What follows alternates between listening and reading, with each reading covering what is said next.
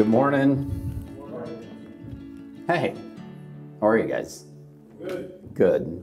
My name is Jason. For those of you who don't know, I'm the co-minister here at Oceanside Sanctuary along with Janelle and, of course, Alex and Joey, also ministers on staff with us.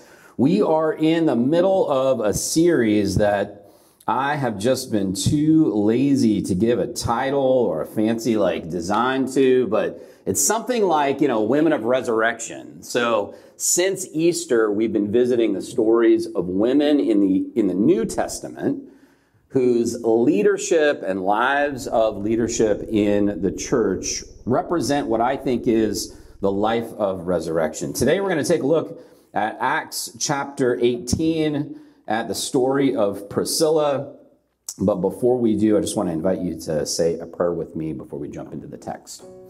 God, we thank you so much for today, again, for this opportunity for us to gather in this space to dedicate time and space, whether it's in person or online, to set aside a moment of our lives in the midst of our busyness, in the midst of the demands of our families and our friends. We ask that you would consecrate this space for us, that our hearts would find rest and refuge here for a moment so that we can reorient ourselves to you, to your gospel, and to your goodness, and to how that liberates us in our lives to live truly authentic human lives. Teach us to love, as we sang today, in Jesus' name. Amen.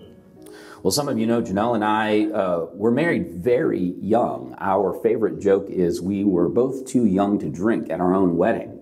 So we were 19 and 20. I was, the ripe old age of 20 years old when we married. We met in high school. She captured my attention in drama class. We were in drama class together our senior year of high school. And there was an empty seat on the other side of the classroom. On the first day of school, I was seated all the way to the left, and she was seated all the way to the right. And there were three attractive young women and an empty seat right between them. And by the next day, I was seated in that seat. And Janelle was the one of the three who utterly ignored me. She was very good at ignoring all my best stuff, which wasn't very good. Looking back, it was not good stuff, but she thought that I was ridiculous. And I just found that to be incredibly compelling. And so I pursued her, and then eventually we became very close friends, and then eventually, obviously, became romantically involved and got married very young, 19 and 20. And then in our early 20s, we moved from California to Utah, and it was a kind of quarter-life crisis for me, and that thrust us into this place, both of us really, of a kind of secondary conversion experience. We were both raised in church, Janelle Southern Baptist, me Calvary Chapel, sort of fundamentalist, conservative expressions of church. We landed in a wildly Pentecostal church in the mountains of Utah, where we both experienced this kind of secondary conversion. And there's a whole lot to this story. I won't bore you with most of it, but the portion of this story that's pertinent for you today is that early I found that the elders in the church, the men in that church, the men who were wise and learned and in charge, part of what they did was they took the younger men like me aside and wanted to make sure that we knew that it was our spiritual duty to be the heads of our households, that it was our job to be leaders and in charge. Now, I don't know if you've met Janelle.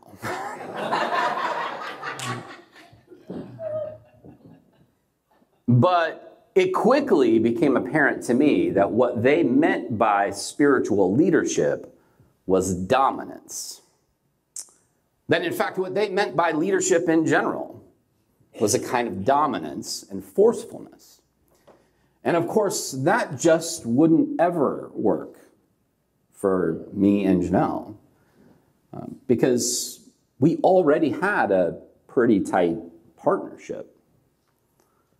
And so I just ignored that part of what we were learning in that church. And the best expressions of leadership that I have seen to this day are expressions where people with different attributes, different qualities, whether that be male and female or other kinds of differences, come together and they work together in harmony to do good things.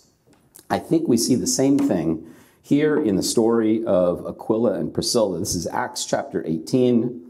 I'm going to read to you from verse 24 to 26, and we'll stop there. Verse 24 says, "Now there came to Ephesus a Jew named Apollos." Now, real quick, just to reorient you, we're in the book of Acts. In this passage, we've been in Acts the last couple weeks. This is Luke, the follower of Jesus, the disciple of Jesus. Luke has written this extension of his gospel of Luke to tell the story of the early church. And so we jump in on the sort of the middle of this story when Luke tells us that there came to Ephesus a Jew named Apollos, a native of Alexandria. He was an eloquent man, well-versed in the scriptures. And he'd been instructed in the way of the Lord, and he spoke with a burning enthusiasm and taught accurately the things concerning Jesus, though he knew only the baptism of John. Now, we'll pause there just for a moment. This is important for our context. What we have here is an eloquent, learned man named Apollos who was of Jewish heritage, but he is attracted to the story of Jesus. He's interested in telling this story, but he really doesn't know anything about what Luke is calling the baptism of Jesus. Instead, he only knows about John, that is John the Baptist, the cousin of Jesus who baptized Jesus. So Apollos' understanding is limited. He speaks the truth, he speaks it well, he's compelling, he's interesting, but his understanding is limited. Verse 26 says, "He began to speak boldly in the synagogue. But when Priscilla and Aquila heard him, they took him aside and explained the way of God to him more accurately. And when he wished to cross over to Achaia, the believers encouraged him and wrote to the disciples to welcome him."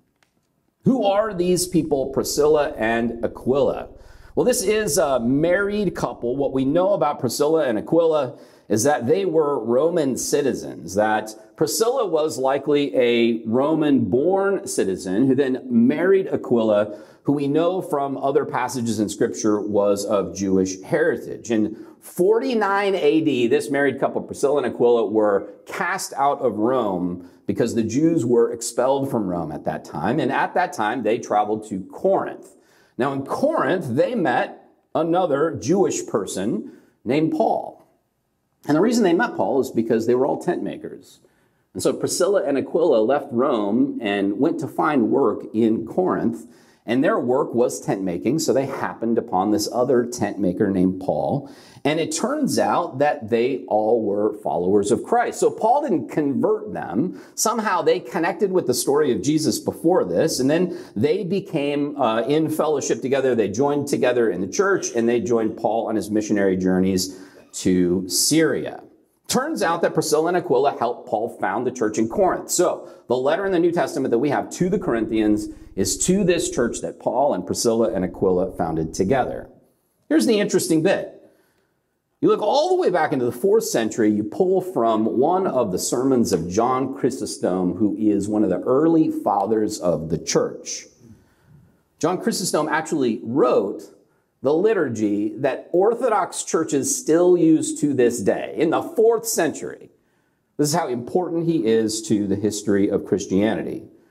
Back then in the 4th century, this is what he wrote about this very passage. "For Luke did not say, 'Great Aquila and Priscilla,' but said, 'Priscilla and Aquila.' He does not do this without reason, but he seems to me to acknowledge a greater godliness for her than for her husband. She took Apollos, an eloquent man and powerful in the scriptures, but knowing only the baptism of John, she instructed him in the way of the Lord and made him a teacher brought to completion."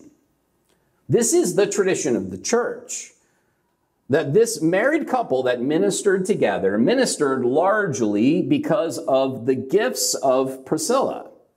Now, Priscilla was considered a highly influential early leader in the church, at least 2 early Roman churches bear the name of Saint Priscilla.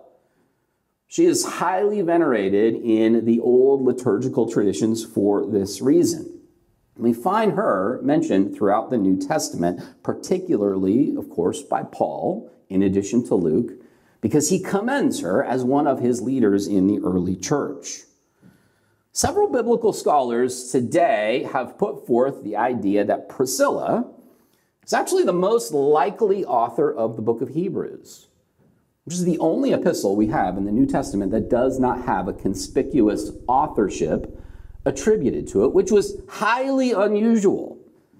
It would have been normal practice, normal custom to not only introduce yourself in a letter that you were circulating, but because these are authoritative spiritual matters, it matters who the author is.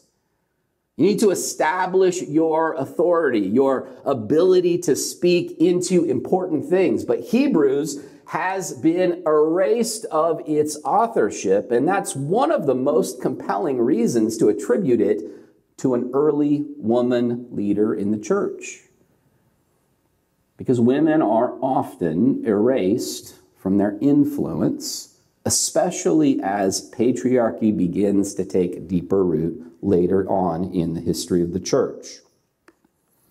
So here we have Priscilla with her husband, pulling Apollos aside and teaching him, correcting him, helping him to deepen his understanding. Doesn't this contradict Paul's own teaching in 1 Timothy 2, verse 12, where he says, I do not permit a woman to teach or hold authority over a man in the church? Doesn't this seem to be a violation of Paul's own ethic or rule in this case? In 1 Corinthians 11:5, Paul seems to contradict himself when he says, when a woman prophesies in church, she should cover her head with a head covering. And he launches into a fairly long and complicated argument about the culture of that community. So here Paul doesn't say that women shouldn't speak in church. In fact, he acknowledges that women do speak in church. He just says that when women speak in church, they should cover their heads because that is shameful if they don't. None of this makes any sense to us. If you're sitting there wondering what this has to do with you and your life, I'm kind of wondering the same thing.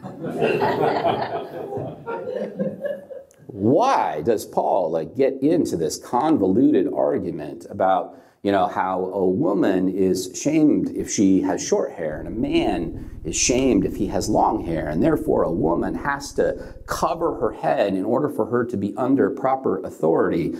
What does any of this have to do with the gospel?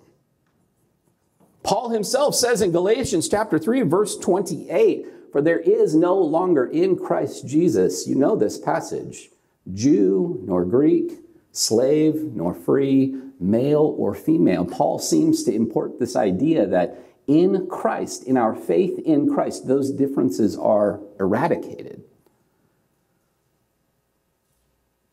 That our spiritual lives exemplify something that transcends those hierarchies, those differences, those needs for us to separate and segregate and distinguish between those who are worthy and those who are not. Those are high words Paul speaks in Galatians 3:28. Is that not a contradiction? I think the key to understanding these kinds of passages is this bit from Paul. Again, I have issues with Paul too, okay? But hear him out in 1 Corinthians chapter 9, verse 19. Paul says, for though I am free with respect to all, I have made myself a slave to all, so that I might win more of them. To the Jews, I become as a Jew in order to win Jews. To those under the law, I became as one under the law, so that I might win those under the law. To those outside the law, I became as one outside the law, though I am not free from God's law, but am under Christ's law. And to the weak, I became weak, so that I might win the weak. And here's the payoff. I have become all things to all people, so that by all means I might save some. I do it all for the sake of the gospel so that I may share in its blessings. This is the key to understanding these differences of culture. Paul is saying that there are different cultural expectations in different cultural contexts, and he is more than willing to adapt himself to those different expectations in order to gain a hearing for the gospel. Whatever those expectations might be, he looks for an opportunity to adapt himself so that the gospel can be heard. This is the important part. The gospel is not a culture. The gospel is not a set of practices or a set of habits or a set of rituals or a particular kind of aesthetic or a particular set of morals or ethics even. These things change from one culture to the next. God is not a culture. God is not ancient Near Eastern culture. God is not 21st century American culture. God is not 16th century American culture. God is not American culture at all. God is not a culture. God is the personification of goodness and righteousness and beauty. That is what we talk about when we talk about God. We talk about the very best, the highest quality of our lives. That which is really, truly good and right and pure. That which produces peace, fulfillment in our lives, genuine shalom. That is God. Jesus' gospel, Jesus' good news about that God. Luke chapter 4, verse 18 is that the gospel is good news for the oppressed, good news for the poor, good news for the sick. Whatever your culture, whatever time or place you live in, whatever your aesthetic preferences, whatever practices or traditions you inherited, the gospel is the news about God's goodness in that culture, that context. Anytime the good news comes, it is good news for the poor, the oppressed, for the sick. Paul adapts to culture so that this gospel can transform that culture. The Scottish theologian called this the principles of indigenizing and pilgrimizing. This idea that when we bring the goodness of God, or when we experience the goodness of God is indigenizing in our lives. It takes on our skin, it takes on our flesh, it takes on our culture, it clothes itself, it incarnates itself, just like God incarnated God's self in the person of Christ.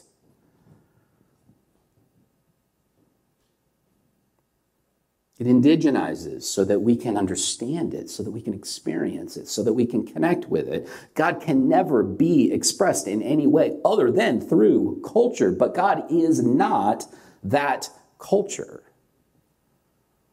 At the heart of what we experience that we call God is this goodness that we are moving towards.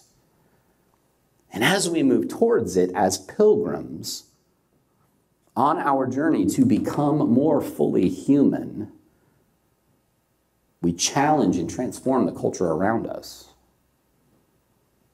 Because just as every culture has good expressions, it also has oppressive,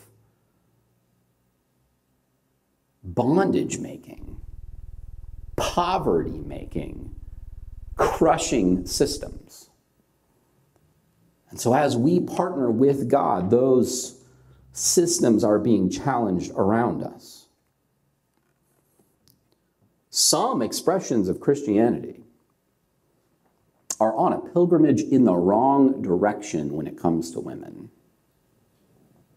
Some expressions of Christianity are looking back at ancient Near Eastern culture and saying, well, this is what it means to be good. It means to put women in their place. It means that they should be under the rulership of men. But there is an inkling of the gospel in the story of Priscilla. that she possessed the gifts and the goodness of God to teach a man, Apollos. And I would suggest that every single one of us knows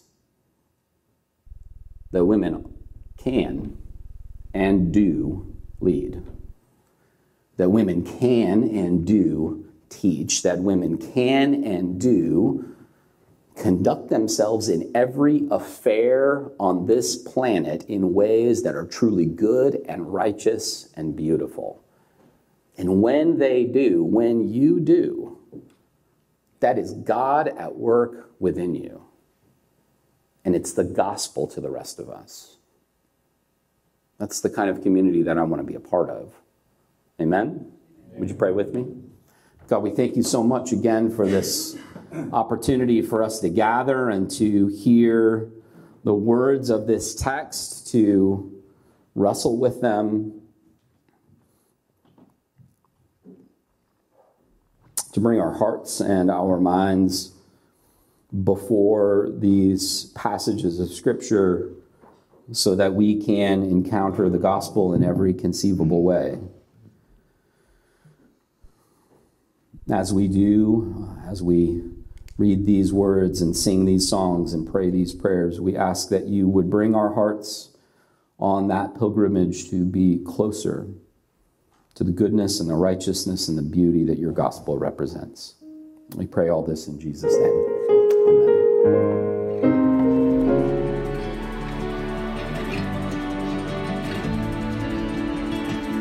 Amen. Good morning, everybody. My name is CJ. A few quick announcements for you. Some great ways to get connected here at the Oceanside Sanctuary, in addition to being here in person or watching online. Oceanside Sanctuaries has some great ways to connect with each other and get involved.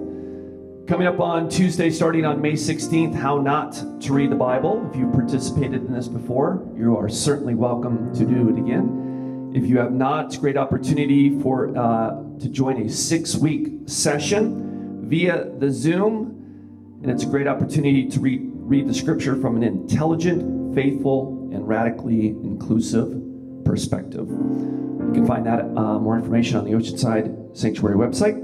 Also coming up, the Roots class, scheduled for Saturday, May the 13th. This is a one-session opportunity for 3 hours, 9 a.m. to 12 p.m., right here at the Oceanside Sanctuary. Also, you can do the hybrid of the Zoom. If you're new to...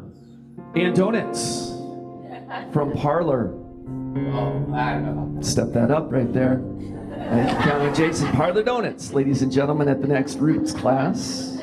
Get all sugared up. So this is a great opportunity if you are new to the Oceanside Sanctuary to learn a little bit more about what happens here, what the Oceanside Sanctuary is all about. If you'd like a little refresher course and you've been coming but you haven't been paying attention or listening to Jason or anything that's happening here, this is a great place to come and be part of it. Once again, coming up on May the 13th from 9 a.m. to 12 p.m. Also, the book club. This is a regular monthly occurrence every first Thursday. That's going to be this Thursday, May the 4th, 6:30 p.m. Also via the world famous Zoom. Our May book is called A Generous Orthodoxy by Brian D. McLaren. Whether you find yourself inside, outside, or somewhere on the fringe of Christianity, he walks you through the many traditions of faith, bringing to the center a way of life that draws us closer to Christ and to each other. You can RSVP for all these events, all these upcoming activities, the Oceanside Sanctuary. As a reminder, the Oceanside Sanctuary is a 501c3. If you ever wonder where your monies go, take a look at all the kids' stuff that's going on over here. We need some stuff for the kids, y'all.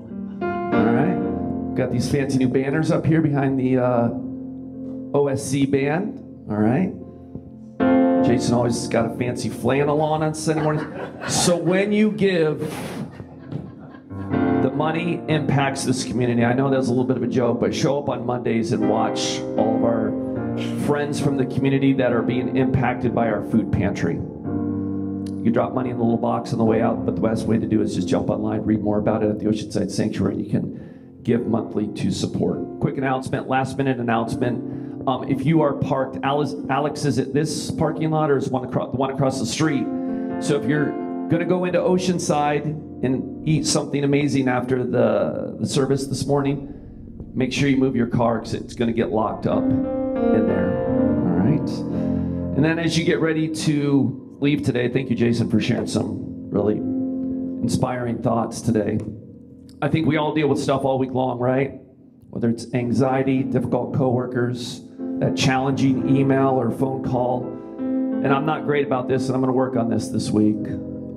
But this week, maybe we take a breath, we step back and step into the presence of God for just a second. Whatever that looks like for each of you, just take a breath, step back, step into the presence of God, and see how that goes from there.